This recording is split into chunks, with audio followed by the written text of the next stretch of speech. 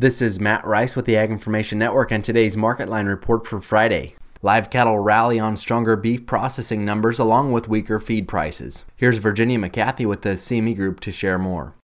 Today in the livestock market, it was up again. It seems that slaughter rates have increased, that they're looking pretty strong right now, offering a little support to the market. It's keeping traders really confident to be able to step in and buy and really give some support here.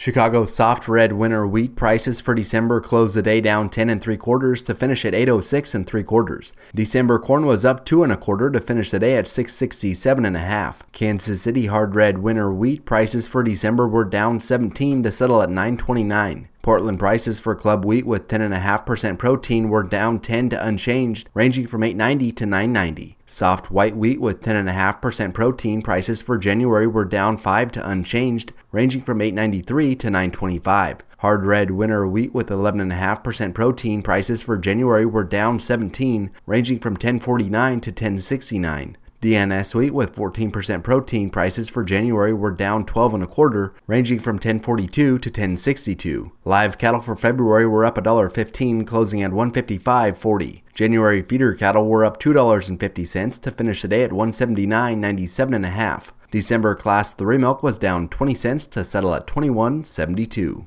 Thanks for listening to the Market Line Report. This is Matt Rice.